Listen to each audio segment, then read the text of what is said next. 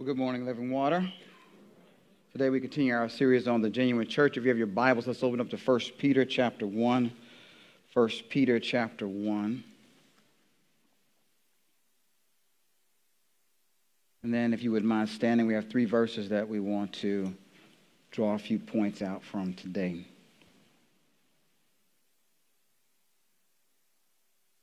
Starting at verse 14.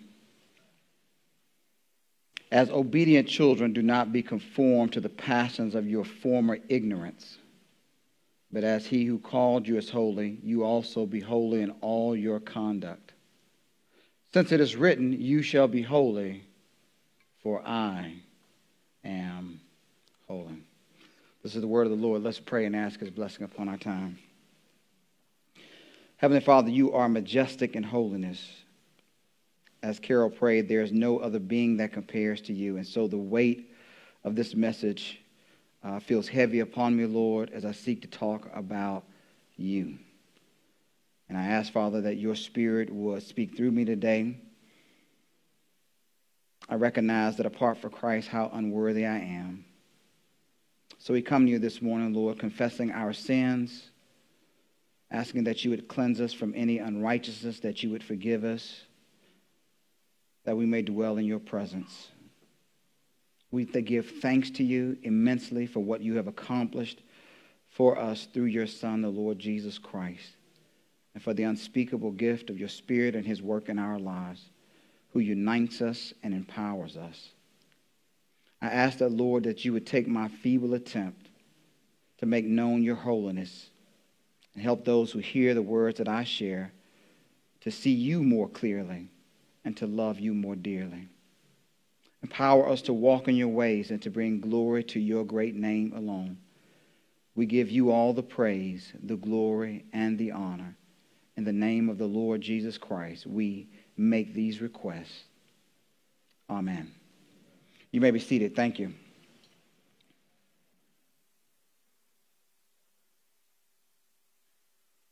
Paul Frampton. You may or may not be familiar with his name. Just in case you're not familiar with it, let me give you a little bit about who he is. Paul Frampton is an English theoretical physicist who works in particle theory and cosmology. From 1996 until the year of 2014, he was the Louis D. Rubin Jr. Distinguished Professor of Physics and Astronomy at the University of North Carolina at Chapel Hill, where he had taught for some 30 years. But about a decade ago, the professor experienced a series of unfortunate events. In 2008, he and his wife of 14 years divorced with no children. After spending 3 years alone from his divorce, he decided at the age of 68 to re-engage in the dating arena, to get into the fray, because his stated purpose was that he desired to have a family. Now, although his first attempt failed, he was not deterred from his desire. And I'm sure that he felt some sense of reward as he was persistent in moving forward when he met a 32-year-old Czech swimsuit model by the name of Denise Milani through an online dating service in November of 2011. They began to chat regularly via Yahoo Messenger, and Milani told him that she was longing to change her life. She was tired of being a glamour model, of posing for others. She wanted to settle down, have children, but she was worried of what he might think of her, to which he quickly reassured her that he would accept her. Now, each time that Dr. Frampton sought to have a personal conversation with her over the phone, she declined. But finally, she agreed to meet him in Bolivia, where she was supposedly doing a photo shoot. And so on January 7th, 2012, Dr. Frampton set out for Bolivia via Toronto and Santiago, Chile. Things did not turn out as he expected, though, when he arrived. Instead of meeting Denise there at the photo shoot, she left him a message that she had to abruptly leave that photo shoot to go to another photo shoot in Brussels, and that she would send him a ticket to join her there. After a few days, a plane ticket arrived for Buenos Aires with the promise that there would be a ticket in Brussels once he arrived. She had only one request as he traveled to meet her. Would you bring along the luggage that I left behind? It has sentimental value to me. While he was in Bolivia, Dr. Frampton corresponded with an old friend, John Dixon, a physicist and a lawyer who lives in Ontario. And John was alarmed by these events. And so, because he was a friend, he strongly warned Paul about continuing with this course of action because he feared for his safety. Paul, reassuring his dear friend that he would be careful, flew to Buenos Aires to await the ticket to Brussels. Now, when the ticket did not materialize in a timely fashion, the professor decided to return home, seeing that he had been on this 2-week journey and it had been fruitless in being able to connect with Denise. And so he decided to leave with Denise's bag in hand. Tired and ready to return home, seeing that classes were about to begin and he was going to have to teach another semester, he went into the airport and checked in not only his bag, but Denise's bag as well. As he made his way to the security gate, his name was announced across the loudspeaker and asked him to come to a specific location. He was surprised to find that he was greeted by the Argentinian police. They began to question him. They detained him, and ultimately they arrested him. Sometime later, as he stood before a judge, he was sentenced to 4 years and 8 months in jail for attempting to smuggle 2 kilos of cocaine into their country. And what's interesting is this is one of the very scenarios that his friend John had warned him that potentially could happen if he was not careful. But now it was too late. I wonder in that moment, as the Argentinian police placed on those cold metal cuffs on his wrists, what was Dr. Frampton thinking? Because he had come to realize in this moment he had never been in contact with a true supermodel, but an imposter. We might ask, as I asked myself, how could a man so brilliant make such a foolish decision after receiving such wise counsel from a trusted friend? Now, I'm going to go out on a limb here and make a guess. I'm going to say that his heart was not committed to holiness out of love for God. See, if we do not value holiness, then we will value something else. And valuing other things can lead us to places that we don't want to go. Bishop J.C. Ryle, an Anglican bishop in the 19th century, gives us a thought experiment. And I want to quote him at length here because he sets up an idea in talking about this concept of valuing holiness and what that might mean in light of eternity. He says, suppose for a moment that you were allowed to enter heaven without holiness. What would you do? What possible enjoyment could you feel there? To which of the saints would you join yourself, and by whose side would you sit down? Their pleasures are not your pleasures. Their taste, not your taste. Their character, not your character. How could you possibly be happy if you've not been holy on earth? Now perhaps you love the company of the light and the careless, the worldly minded and the covetous, the reveler and the pleasure seeker, the ungodly and the profane. There will be none such in heaven. Now perhaps you think the saints of God too strict and particular and serious. You'd rather avoid them. You have no delight in their society. Think you that such a one would delight to meet David and Paul and John after a life spent doing the very things they spoke against? Would he take sweet counsel with them, and would he find that he and them have much in common? Think you above all that he would rejoice to meet Jesus, the crucified one, face to face after cleaving to the sins for which he died, after loving his enemies and despising his friends? Would he stand before him with confidence and join in the cry, "This is our God. We have waited for him. We will be glad and rejoice in his salvation"? Think you not rather that the tongue of an unholy man would cleave to the roof of his mouth with shame, and his only desire would be to be cast out?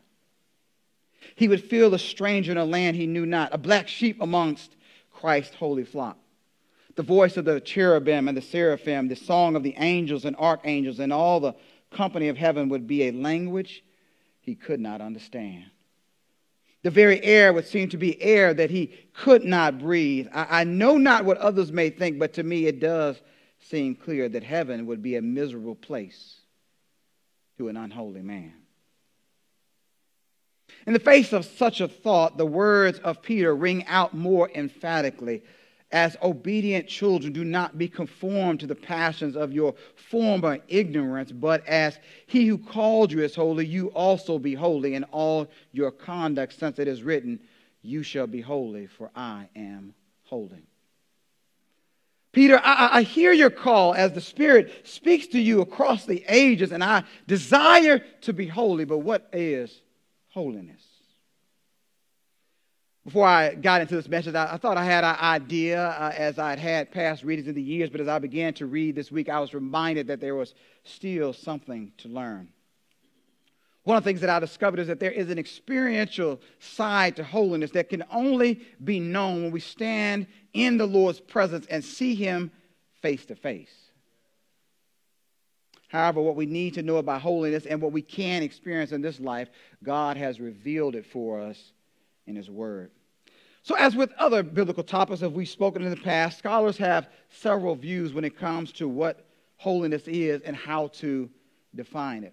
And as opposed to trying to take you through every one of those views and review all of them, instead what I want to do is just lift out two kind of main aspects that some have mentioned, because I believe those two are most profitable for our time together.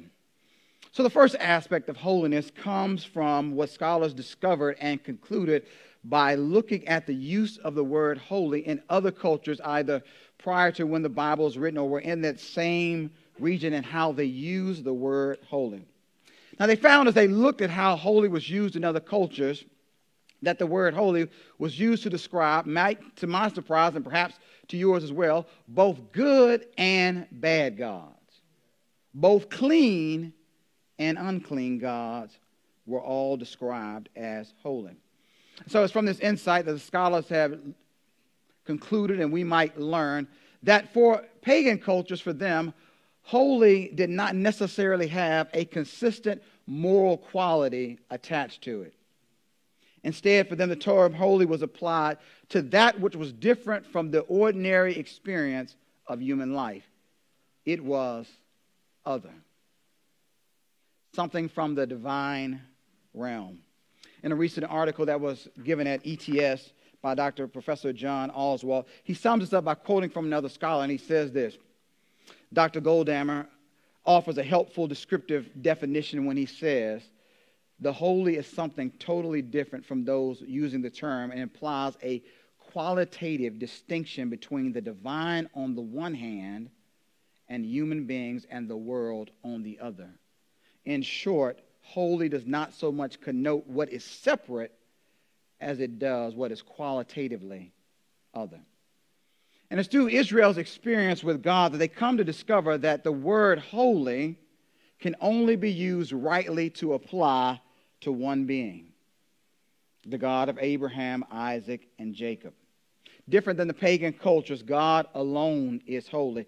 God alone is distinct from all others. And this is why Moses, at the end of in his song after they had been delivered from Egypt, uttered these words, "Who is like you, O Lord, among the gods?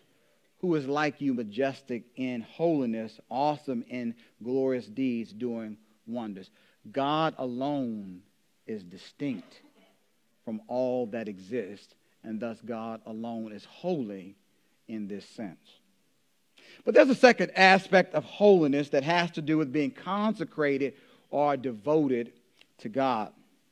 Now, if you don't know, holiness is a major theme that runs throughout the Old and the New Testaments. If you were to do a search, as I did with my Logos software, and you look up for word holy or holiness, you'll find that it has almost 1,400 uses scattered throughout Scripture, both in the Old and New Testament. Now, we don't see much of holiness in the book of Genesis, or only really one time, or there's some other kind of instances there, but very, very few. It really explodes in Exodus when we get this kind of usage. But as we begin to look through the Bible, and as I look through the uses of it, we find that the word holy is applied to a lot of things, not just God. Some of the things that I found are that it's applied to the temple, the tabernacle, the ground on which God appears, an assembly, a day, garments, angels, people, gifts, a crown, anointing oil, and the list continues. So what's going on in these instances? If we think about holy in this second sense, why is it being applied to these other things and these various things that Scripture lays out? Here I want to draw upon Dr. Oswald again. He says this in an interview. He said, look, a created thing could be given to a God. And when that thing was given to a God, then in that moment, that thing became holy. So, for instance, if you gave a pot to a temple, that pot now was a holy pot because it had been dedicated to a God.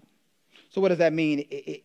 It now cannot be used for anything other than the God's purposes because it belongs to the God. So this is one basic meaning of holy, to be exclusively belonging to a deity, to be used for his, or in the pagan cultures, her purposes only. Now, a second factor that plays out of this is that when a thing became holy to a God, fully dedicated to the God, it took on the God's character that it was dedicated to. So the illustration he gives is, so looking at the ancient culture, so if you had a woman who became dedicated to the temple of a fertility goddess, she necessarily became promiscuous because the fertility goddesses were promiscuous. She didn't have the choice of being a chaste woman. No, she would become like her God. This is the idea that stands behind Judah's reference to Tamar in Genesis chapter 38. With this in mind, the second idea in mind, we get a sense of why God says what he says to Israel. For he says this to them, "For I am the Lord your God. Consecrate yourselves, therefore, and be holy, for I am holy. You should not defile yourselves with any swarming thing that crawls on the ground, for I am the Lord your God, who brought you up out of the land of Egypt to be your God. You shall therefore be holy, for I am holy." Israel had now been dedicated by God's deliverance to him, and so he says they have to be consecrated to him, which means they need to be holy in character as he is to take on his nature. Another author sums up this definition of holiness with these words as he tries to pull these various concepts together. Holiness refers primarily to the quality of God, denoting his transcendent apartness from the rest of creation, his uniqueness, and his total purity. When the term is applied to people, things, or places that have been touched by the presence of God or dedicated to God, it connotes the idea of being set apart for God and thus belonging to the realm of the divine, which is morally and ceremonially pure. So God takes a term from the culture that they're familiar with, holy, and applies it to himself. But when he applies it to himself, he invests new meaning in it so that the Israelites understand that what it means for him to be holy is different than what the pagan gods meant, because God is distinct in his character. He is morally perfect and pure in every way. This brings us back to the text of 1 Peter chapter 1. Now, from this text, I briefly want to draw out three reasons why we as a church want to be committed to holiness. Not only, as we have heard in past weeks, we want to be committed to the Word of God, preaching and teaching and prayer, but we also want to be committed to holiness. And we find these reasons in 1 Peter chapter 1 and the verses that we read. We find the first reason in verse 15 and verse 16. God is holy. God is holy. Now, there's a lot here. There's too many verses for us to go over. As I mentioned, there are some 1,400 verses that we could look at, and we wouldn't have time to do that this morning. And if we really want to engage in the holiness of God, we probably need a sermon dedicated just to that one topic. So I want to go where many scholars go when they want to talk about holiness. They go to one specific main passage, and that is the commissioning of Isaiah in Isaiah 6. Now, Isaiah, different to perhaps most of us, is granted by God the privilege of being brought into God's heavenly council and to see the Lord of glory, which God gives to him. And it's in this that we learn some critical things about God. Let me take you to the text, Isaiah chapter 6. In the year that King Uzziah died, I saw the Lord sitting upon a throne, high and lifted up, and the train of his robe filled the temple. Above him stood the seraphim. Each had 6 wings. With 2 he covered his face, and with 2 he covered his feet, and with 2 he flew. And one called to the other and said, Holy, holy, holy is the Lord of hosts. The whole earth is full of his glory. So the seraphim, these heavenly beings, we're not exactly sure about what exactly they are. We've not necessarily seen them. But whatever they're saying, they're speaking the truth about God. And the thing that they say about God is that God is holy.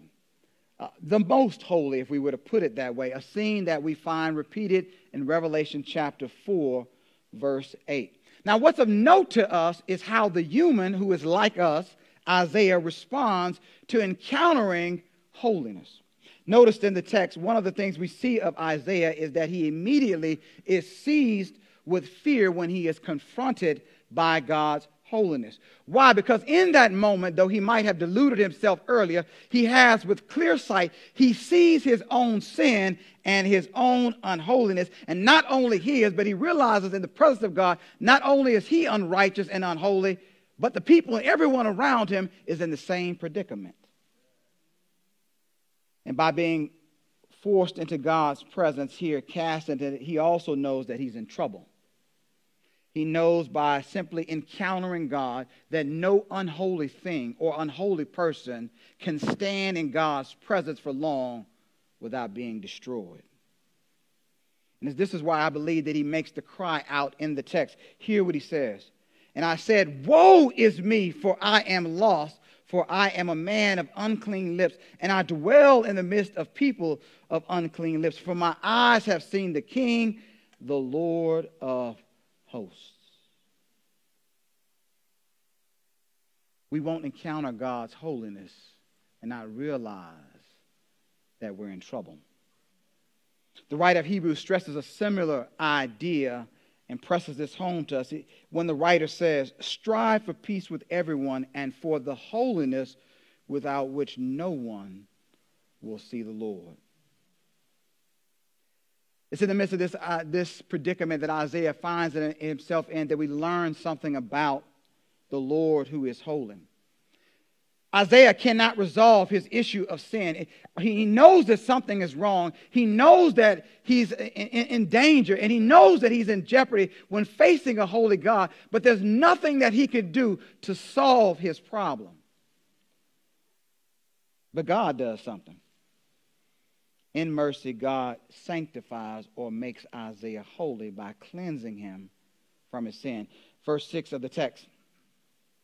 Then one of the seraphim flew to me, having in his hand a burning coal that he had taken with tongs from the altar. And he touched my mouth and said, Behold, this has touched your lips. Your guilt is taken away, and your sin is atoned for. One of the things we learn is that God is holy, and yet he is the one who sanctifies his people from their sin. He has done the very same thing for us so that he might dwell with us. Through the sacrificial work of Jesus Christ, he has cleansed us from our sin, and he has sanctified us through Jesus and made us holy. Brothers and sisters, God is holy, and if we want to dwell in his presence, we must be a people who are holy. We find the second reason in the same verses. God calls his people to be holy. God is not only holy, but he calls his people to be holy. Here we move towards that second idea or definition of holiness. God calls us in a very literal way to take on his character. And why does God call us as Christians to be holy? There are a number of reasons, but let me offer to you three briefly. If you were to read in Ephesians chapter 1 and you were to come to verse 4, you would find out that before the foundation of the world, that God had designed in his eternal purposes and plan that he would conform us to his holiness, because this is what his desire or end goal for us would be, that we would be holy just as he is holy. Another reason is that we have become devoted to him, that we belong to him. We've been consecrated. We have been become part of his people through the saving work of Christ. And that means that because now we're devoted to God, like the pot, then we're to serve God's purposes alone. And it's this idea that stands behind Paul's words to the Corinthians, who are living their lives without thinking about what they're doing with their bodies now that they belong to God. And he brings this idea out to them when he writes these words. Do you not know that you are God's temple and that God's Spirit dwells in you? If anyone destroys God's temple, God will destroy him. For God's temple is holy, and you are that temple. Later in the letter, he cites similar words, and he writes these words when he says, or do you not know that your body is the temple of the Holy Spirit within you, whom you have from God? You are not your own, for you were bought with a price. So glorify God with your body. Paul is stressing home the second idea that we talked about with holiness, that something fundamentally has happened to us where we no longer possess ownership over ourselves or our bodies. Now, because we become devoted by faith in Jesus Christ to God and by the presence of the Spirit, we no longer are our own owners, but we are God's property. Paul says this has huge implications for what we do with our bodies, the kinds of relationships that we get into, and what we choose to do with various other things in our lives. If something doesn't belong to you, how do you treat it? When you're borrowing somebody else's car, do you treat it like it's your own, or do you treat it differently? And if that is the case, how much more are you to treat something that belongs to God? In this case, what belongs to God and not to you is you and your very body. What you do with your body every day is based on the fact, whether you realize it or not, that you belong to God. One of the thoughts that jumped out to me this week is that I have to remember that the Holy Spirit is not a house guest, he's the owner. And I've got to treat him as the owner and stop thinking that my body is my own and I can do with it whatever I want. I first need to ask the Lord of glory, who owns this, who's paid for it with the blood of his son, hey, what am I to do with this body that you've given me? What kind of relationships should I be in and not be in? Brothers and sisters, you're not your own. Paul goes on to say, additionally, Jesus has made us holy by cleansing us from our sins. It draws us back to temple imagery that was cleansed by blood for God's very purposes. Paul wrote, and such were some of you, speaking about former sins, kinds of ways of life. He says, but you were washed, you were sanctified, you were made holy, that is, you were justified in the name of the Lord Jesus Christ and by the Spirit of God. Paul says you've been consecrated to God by Christ and by the presence of the Holy Spirit. In our relationship with God, Christ has made us holy through his blood, and that's the reason why the Spirit is able to dwell in you, because Christ has cleansed us from our sins. See, the Spirit, he's called holy, so he doesn't take up places in a dirty place. But because of faith in Jesus Christ, Christ has cleansed us and made us a temple for God's presence. The Holy Spirit has taken up residence in you. But God doesn't simply stop at making us holy in relationship to us. He wants to transform our character. We see this throughout the text. You can probably think of numerous of texts in my community group. We've been studying this and we've been looking at it through the lens of James chapter 1. But I like what the writer of Hebrews says here in this text. He says one of the ways that God primarily works in our lives so that he transforms our characters to be holy like his character is holy is by sending trials, hardship, difficulty into our lives. And he says when those things come into our lives, we ought to view them as God's discipline. And every son or daughter or child of God, if you are truly a child of God, you're going to receive his discipline. Notice what the writer of Hebrews said. He says, besides this, We have had earthly fathers who disciplined us, and we have respected them. Shall we not much more be subject to the Father of spirits and live? For they discipline us for a short time as it seemed best to them, but he, God, disciplined us for our good, that we may share in his holiness. God brings trials into our lives, difficulties, hardships in our lives, so that we might become holy as he is holy in our character. What does God reveal to us in Scripture about his character? Let me draw once again, lastly, upon the work of Dr. John Oswalt. He sums it up this way. He said, God is good. That is, his desire for each of his creatures is constructive. He is right. That is, he can be trusted to do what is right in every circumstance. He is true. That is, he will always be true to his word. He will always act in accordance with what is so. He is faithful. He performs justice. That is, he will govern the world so as to restore. He is pure. That is, he is entirely one in his dealings with his creatures. He is not duplicitous. Finally and climactically, he is unfailing love. That is, he always chooses the best for his subjects, even especially when it is undeserved. Indeed, then the most striking thing about Yahweh is his holy character. Yes, his essence is holy. He is absolutely other, but equally his character is holy. His behavior is quite unlike that of his fallen creatures. He is not out for himself. We find our final reason in verses 14 and verse 15. Holiness requires action on our part. Holiness requires action on our part. Now, Peter here says something that sounds similar to what we heard when we were journeying through the book of Romans. In Romans chapter 12, verse 2, for us not to be conformed, he said here, to our passions of our former ignorance.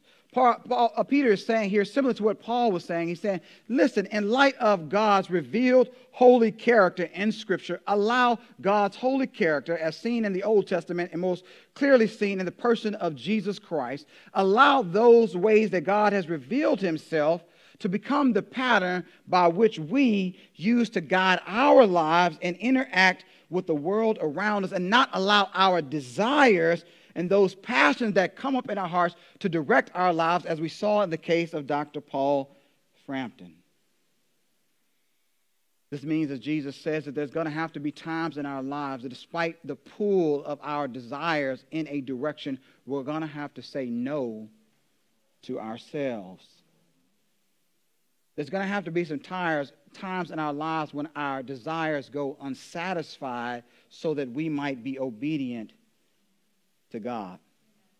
Now, Paul lays this out by saying, if you'll walk in the Spirit, that is, if you'll follow the Spirit's leading in your life, then you will not fulfill the desires of the flesh. We know from, as we've heard through past sermons, that the Spirit primarily guides us through the revelation God has given us, his word. And if this is the way that the Spirit primarily guides us, then that seems to indicate to us that we need to be consistently reading and studying and meditating on the Word of God so that we know the mind of God, so as we encounter life, we know what God wants us to do. But there's another consistent thing that we learn about people who are living in God's presence. One of the things we learn about people who are seeking to live a holy life, they're dependent upon God, and we see that in that they consistently pray. We see this at the end of Ephesians 6, where Paul, after talking about the armor of God, one of the things he attaches to putting on the armor so that we can stand when the devil comes against us, he says, you got to be praying and praying all the time. You're not going to be able to stand against the enemy's temptations, and when he comes to seek to take advantage of you, you're not going to be able to stand if you're not in communication with God. See, in our own power, we don't have the ability to overcome our flesh. If we were able to do that, then we wouldn't have needed Jesus. But because the Spirit through Jesus has come and been given as a gift, we now have the ability to say no to the desires that so often took advantage of us before we belonged to God through Christ. So we must ask the Lord, because when we recognize in our hearts that there are desires that shouldn't be there, Lord, I want to confess and lay before you the desires that I see that I know are not like your character. And I'm asking you to remove what's in me and put in me the desires that are like your character. I've often thought when I've contemplated this, what would it be like for us if for a moment that God would allow for one day that every thought that we had would be put on a screen for everyone to see? Would we want to be able to live like that for a day? Probably not, because we recognize when we think about the fact that others would have full exposure to the things that we keep hidden, even from our spouses and our children and those who love us, that there's some things that shouldn't be there. And so we realize that there are things that God still has to yet work out in our lives. Brothers and sisters, we ought to pray and ask God's help to transform us. One of the sermons I had a chance to listen to this week as we were talking about holiness was a sermon from Dr. John MacArthur, and he stressed us in the call holiness that one of the ways that the Spirit works in our lives is using our conscience. And if our conscience is informed by Scripture, there will be times when our conscience will say, wait a minute, like John Dixon did to Paul. Hold up, brother. Hold up, sister. What you're about to do is wrong. Don't go down that road. And what we have to do in those moments, we have to be careful not to quiet our conscience saying, I'm going to be okay. Let me do things my way. Right? So when we're in those moments, we have to not make a pattern of behavior that when our conscience calls us and stands and says, do something different, we have to be willing to listen, because the Spirit might be guiding us through our conscience to what is right instead of what is wrong. The Holy Spirit also works through the other believers to guide us.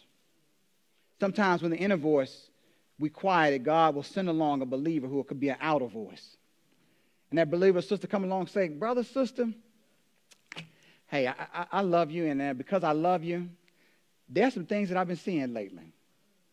You're making some decisions. You're going in a direction that is not to be seen to be consistent with your profession of faith in Christ.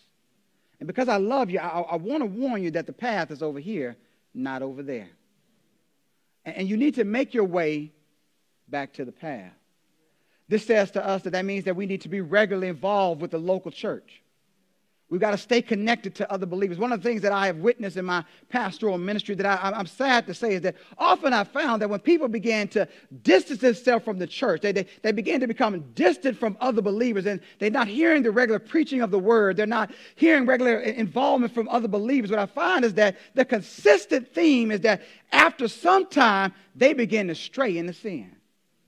Somewhere along, I find them sometimes involved in gross sin. And I say, how did they get so far from being faithful to Christ to now they're in places that they should not be? Somewhere along the line, somebody was not speaking into their life.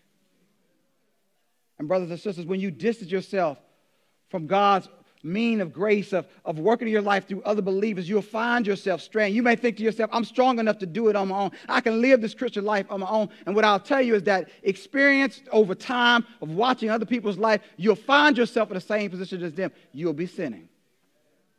Brothers and sisters, we need one another. We need the body of Christ. But Peter says something else in this letter in chapter 4 that is just practical good sense. He says, listen, there are places that you ought not to go to, because you know that if you get involved in those places, you're liable to sin. And if you know what those places are, it only makes good sense that you'll say to yourself, I know if I go over there, if I get engaged in that activity, I'm most likely to sin. I ought to then avoid that place. Yes, brothers and sisters, there are some places in this world you're going to have to say no to, where others are going to say yes. And you're going to have to say, because of devotion to God, because I desire holiness in my life, I'm not going to engage in all the activities that the world feels free to do, if you want to live a holy life.